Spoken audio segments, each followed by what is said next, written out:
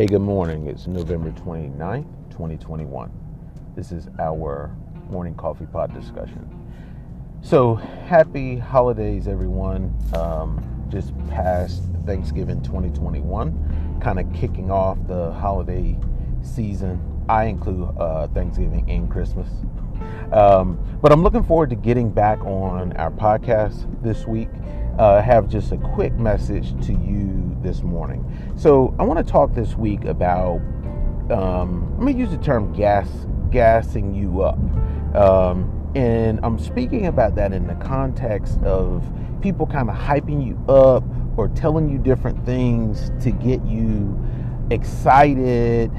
I'll say motivated, I'm going to use that term loosely, in your career growth.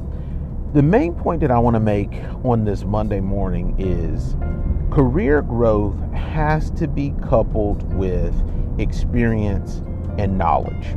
And there's some other things that I can throw in there, but I'll just start off with these for this Monday morning.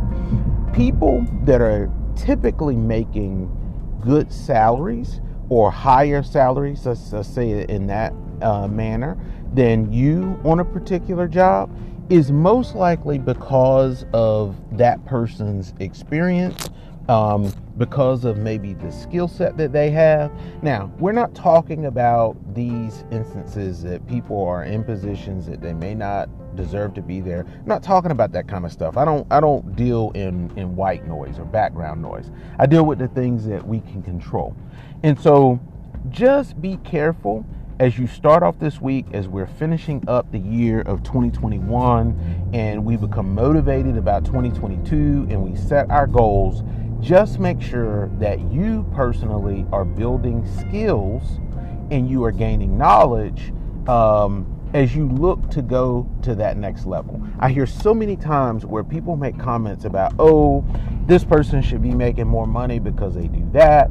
If you look at industries where people get paid on commission or they get paid by how many miles they drive and those types of things, if there's a difference in terms of commission rate or how much somebody makes per mile that they drive, it's typically going to be associated with that person's experience level or that person's knowledge.